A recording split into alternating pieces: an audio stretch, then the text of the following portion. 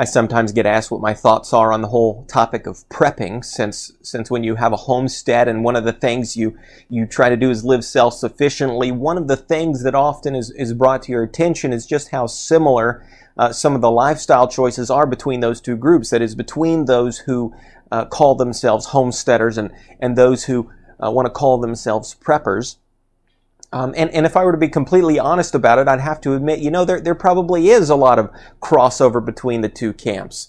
Though, for the sake of this video, I'm not so much concerned about splitting hairs and distinguishing between what is categorically homesteading and what is categorically prepping, but rather what I just want to do here is try to tackle what is generally thought of as the practice of prepping, regardless of what label it takes.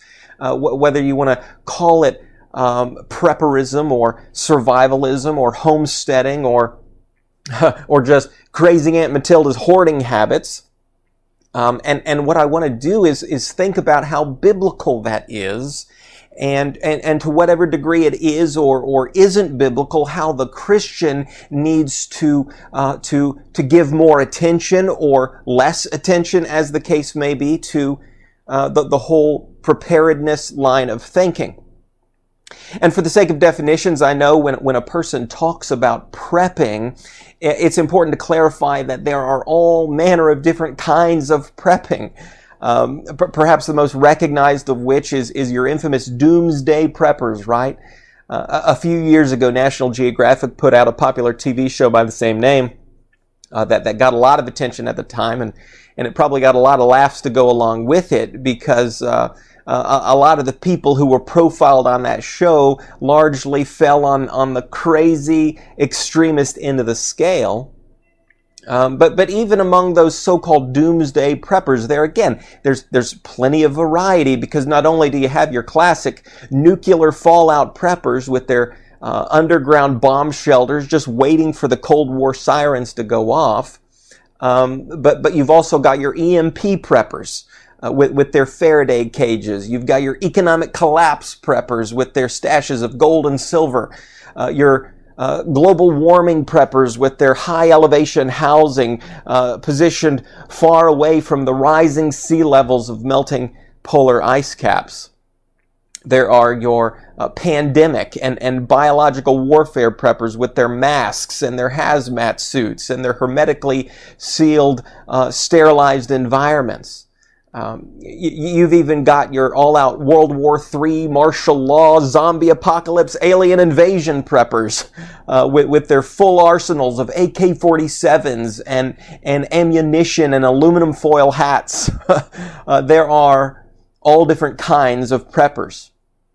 And I guess as a kind of stereotypical practice, all of them seem to share is the stockpiling of whatever supplies they imagine would be necessary to survive whatever large-scale disaster scenario they predict could presumably happen in their lifetimes. I think I've seen most preppers' checklists able to be boiled down to the 3 B's of preparedness: bullets, beans, and Band-Aids, or categorically, that is, your self-defense needs, your general sustenance needs, and your first aid needs. And obviously, in a real catastrophe, disaster level situation, those kinds of preparations, those kinds of provisions would make all the difference. I mean, just watch any survival-themed movie or read any dystopian fiction novel to see how these things go. The one who is prepared, the one who is well-equipped, well-armed, whatever, is the one who typically makes it to the end credits. They're the one who lives to make it to the last page of the story. Of course, as a Christian, the point isn't to model one's life off of fiction, but to model our lives on the facts of reality and the truths of Scripture. And so I think the question that needs to be asked is, what does the Bible have to say about this subject? Well, does the Bible speak to this subject? And I think the short answer to the question is, as a matter of fact, yes. The Scripture addresses this subject. It may come as a surprise to some to learn that some of history's biggest preppers are some of the Bible's biggest names. Starting with none other than Noah in Genesis chapter 6, whom God told to build an ark in preparation for a global flood that God intended to pour out upon the earth in judgment. And in that ark, he was told to stockpile up everything that was needed to repopulate the earth. In addition to Noah, there was Joseph in Genesis 41, who, though he didn't have to face quite the global extinction level kind of event that Noah did, he still had to deal with a widespread regional 7-year famine, which God gave him advance warning about, and which through 7 years of plenty that preceded that, he was told to prepare for and set aside enough to see Egypt and its neighbors through the hard times to come. After Joseph, Moses comes to mind, who on the night of Passover in Exodus 12, God tells him and through him tells all of the Hebrew families to have their bug-out bags ready, right? He told them to keep their belts fastened, their sandals on their feet, their staff in hand. In essence, he told them to be prepared for the major exodus out of Egypt that was about to happen. And there are other examples in the Bible we could point to, but here's the thing about pointing to men like Noah or Joseph or Moses or any other biblical character, and that is the reason their stories are recorded in Scripture isn't necessarily for us to go out and duplicate what they did detail by detail. I mean, just because Noah went out and built an ark doesn't mean God wants us to go out and build an ark too, or to build a bunker, or to fill up our own shipping containers worth of supplies. I don't think that's the intended takeaway of Genesis 6 through 9. The example of faith that we're given in men like this, according to Hebrews chapter 11, is to compel us to adopt the same kind of faith that they had. A kind of faith that is built not on blind speculation, but on an assurance, a confident assurance in the things hoped for, though not seen, namely in what God has specifically promised to us. Faith isn't blindly acting on an imaginative hunch. It's acting on what God has personally said. In the 3 cases I mentioned, God, whether directly by a word or indirectly by a dream, He told His servants what was about to happen, and their faith was acting according to that promise. In terms of modern day prepping, unless a person wants to claim that they've received direct revelation from God about specific events about to unfold, which, based on what we know about Hebrews chapter 1, verses 1 and 2, it's probably wise to question those kind of claims. I don't think the Christian is called to run around like Chicken Little, overly confident that the sky is falling every time there's a drop of rain. In James chapter 4, the Bible reminds us we don't know what tomorrow will bring. In the context there, he's just talking about travel plans, but how much more does that apply to catastrophic and apocalyptic events? I mean, if we're really talking about doomsday, we don't know when that's going to happen or how it's going to happen. Jesus says concerning that day and hour, no one knows. Not even the angels of heaven, nor the Son, but the Father only. Matthew 24, verse 36. The other thing to say is if we're really talking about doomsday preparations, I think the point of Revelation is there's going to be no stopping it. And no ultimately surviving it. But this old sinful world will be burned up and dissolved, and a new heaven and earth will be established. after we've all stood before the judge and given an account, and we can better hope we've got Jesus in our corner for that day. The only doomsday preparations I'm concerned about is being ready to meet my Maker and being sure my trust is in the finished work of Jesus Christ on the cross for the forgiveness of my sins. I suppose in that sense I'm a doomsday prepper. Not to hide out in the caves and the rocks like those in Revelation 6. Hiding out in the mountains, calling out to the mountains or their mountain bunkers to, quote, hide us from the face of him who is seated on the throne and from the wrath of the Lamb, but to be prepared to approach the throne with confidence, knowing that I'm safe from wrath because I've been forgiven. Matthew 10 verse 28 says, "Do not fear those who kill the body, but cannot kill the soul. Rather, fear him who can destroy both soul and body in hell." It's not the possibility of World War III or some Mad Max future scenario we should be worried about as much as the guarantee of a great white throne judgment in Revelation chapter 20.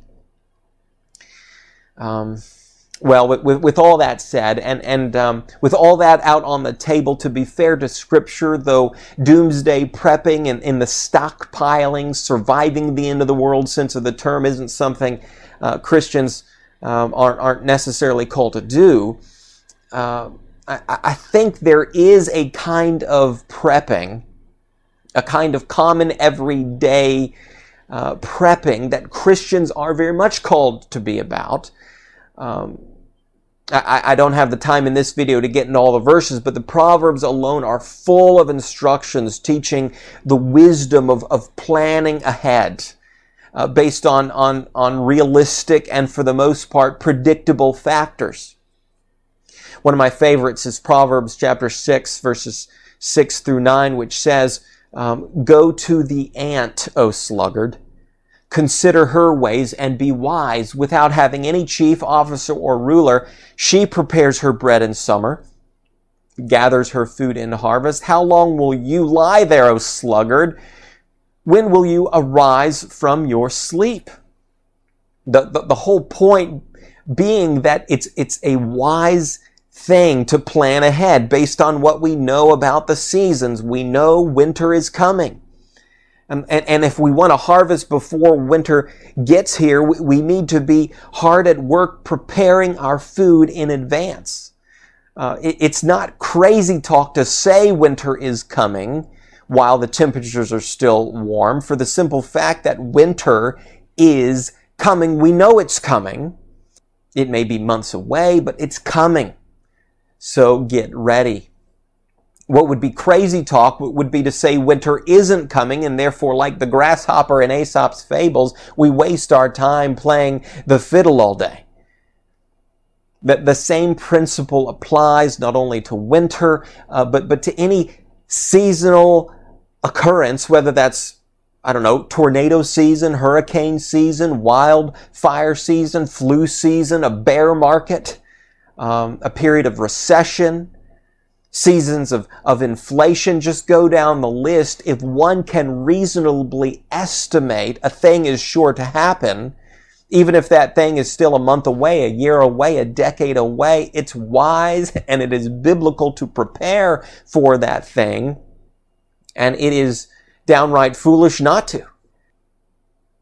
I mean, the Bible resorts to name-calling on this. You are a lazy, selfish sluggard if you are not going to do something about it and simply expect others to accommodate for your lack of planning when the time comes.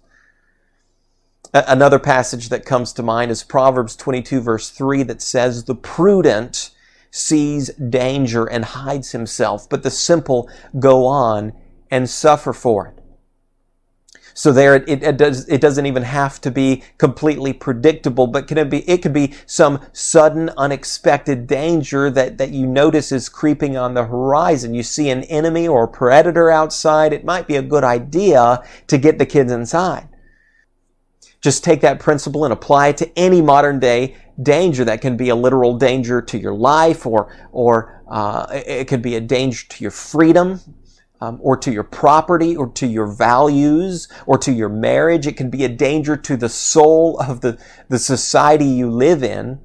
But if you see danger of any kind steadily creeping closer on the horizon, it's wise to try to do something about that. The prudent see the dangers, while the simple go on as if nothing is wrong.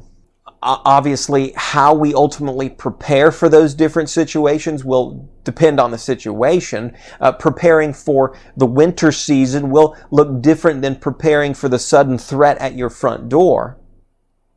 But to give you a few biblical principles that I think are helpful and I think could apply across the board. Remember this: whatever your preparation looks like, first of all, remember that it is not to be selfish. Your preparation isn't to be selfish. Jesus rebuked the man in Luke chapter 12 who hoarded so much of his harvest that he needed to tear down his old barns in order to build bigger barns, patting himself on the back, saying, "Soul, you have ample goods laid up for many years now. Relax, eat, drink, and be merry." But what did God say to him? God said, "You fool, this night your soul is required of you, and the things you have prepared, whose will they be?" For the Christian, the point isn't to boast in being the wise ant and kicking all the lazy grasshoppers to the curb, but to be the wise ant and to be generous with what we have. Another principle to live by is that whatever your preparation looks like, remember, it's not all meant to be tangible. Jesus says in Matthew chapter 5, "Do not lay up for yourselves treasures on earth where moth and rust destroy and where thieves break in and steal, but lay up for yourselves treasures in heaven." I don't think that means we shouldn't have any tangible provisions or possessions, but rather that our real stockpile isn't invested in money boxes or gun safes or food pantries, but it is so evidently more in those investments that have an eternal stakeholding. Our treasure and our real nest egg exists in our relationship with God and the redemption of our souls and our relationship with fellow brothers and sisters in Christ and those we want to see become our brothers and sisters in Christ. So it's not all tangible.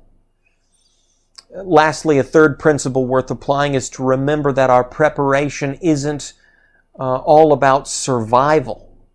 It's not about survival. In the book of Philippians, when Paul is grappling with the possibility of execution versus his will to stay alive, he's sure to recognize that either of those options in his mind is a win-win scenario, since to die would be a gain, since you'll be in heaven, but to live would also be an advantage because it provides him more opportunity to serve the church. In no way does Paul want to get out of jail and go on living his life for the sake of living his life. He has a purpose in life to accomplish, and if he's not going to fulfill that purpose, or if God is finished with him in that purpose, he's done. He's done what he was here to do. The idea of living life simply to survive is not biblical. We are here. We were created. We were born. We were made Christians for a slightly bigger objective than simple survival. And therefore, whatever preparations we make in life should ultimately be to enable us to go about what we're here to do. And when God is done with us, He's done with us. And then again, we better be sure we're prepared for what comes next, and that is the real doomsday. That's Judgment Day, and thankfully those who trust in Christ are prepared for that day. So much more could be said on this subject. I'll leave it at that. Is prepping biblical? I think the answer is yes. Prepping can be biblical, assuming it's done biblically. And the flip side of that would be prepping can also be unbiblical if done in sinful ways or done with sinful motives. Well, I hope this video has been helpful. Hopefully something I've said here serves you. I invite you to like and subscribe to our channel if you haven't already. Stay tuned for more videos to come, Lord willing, and thank you for watching.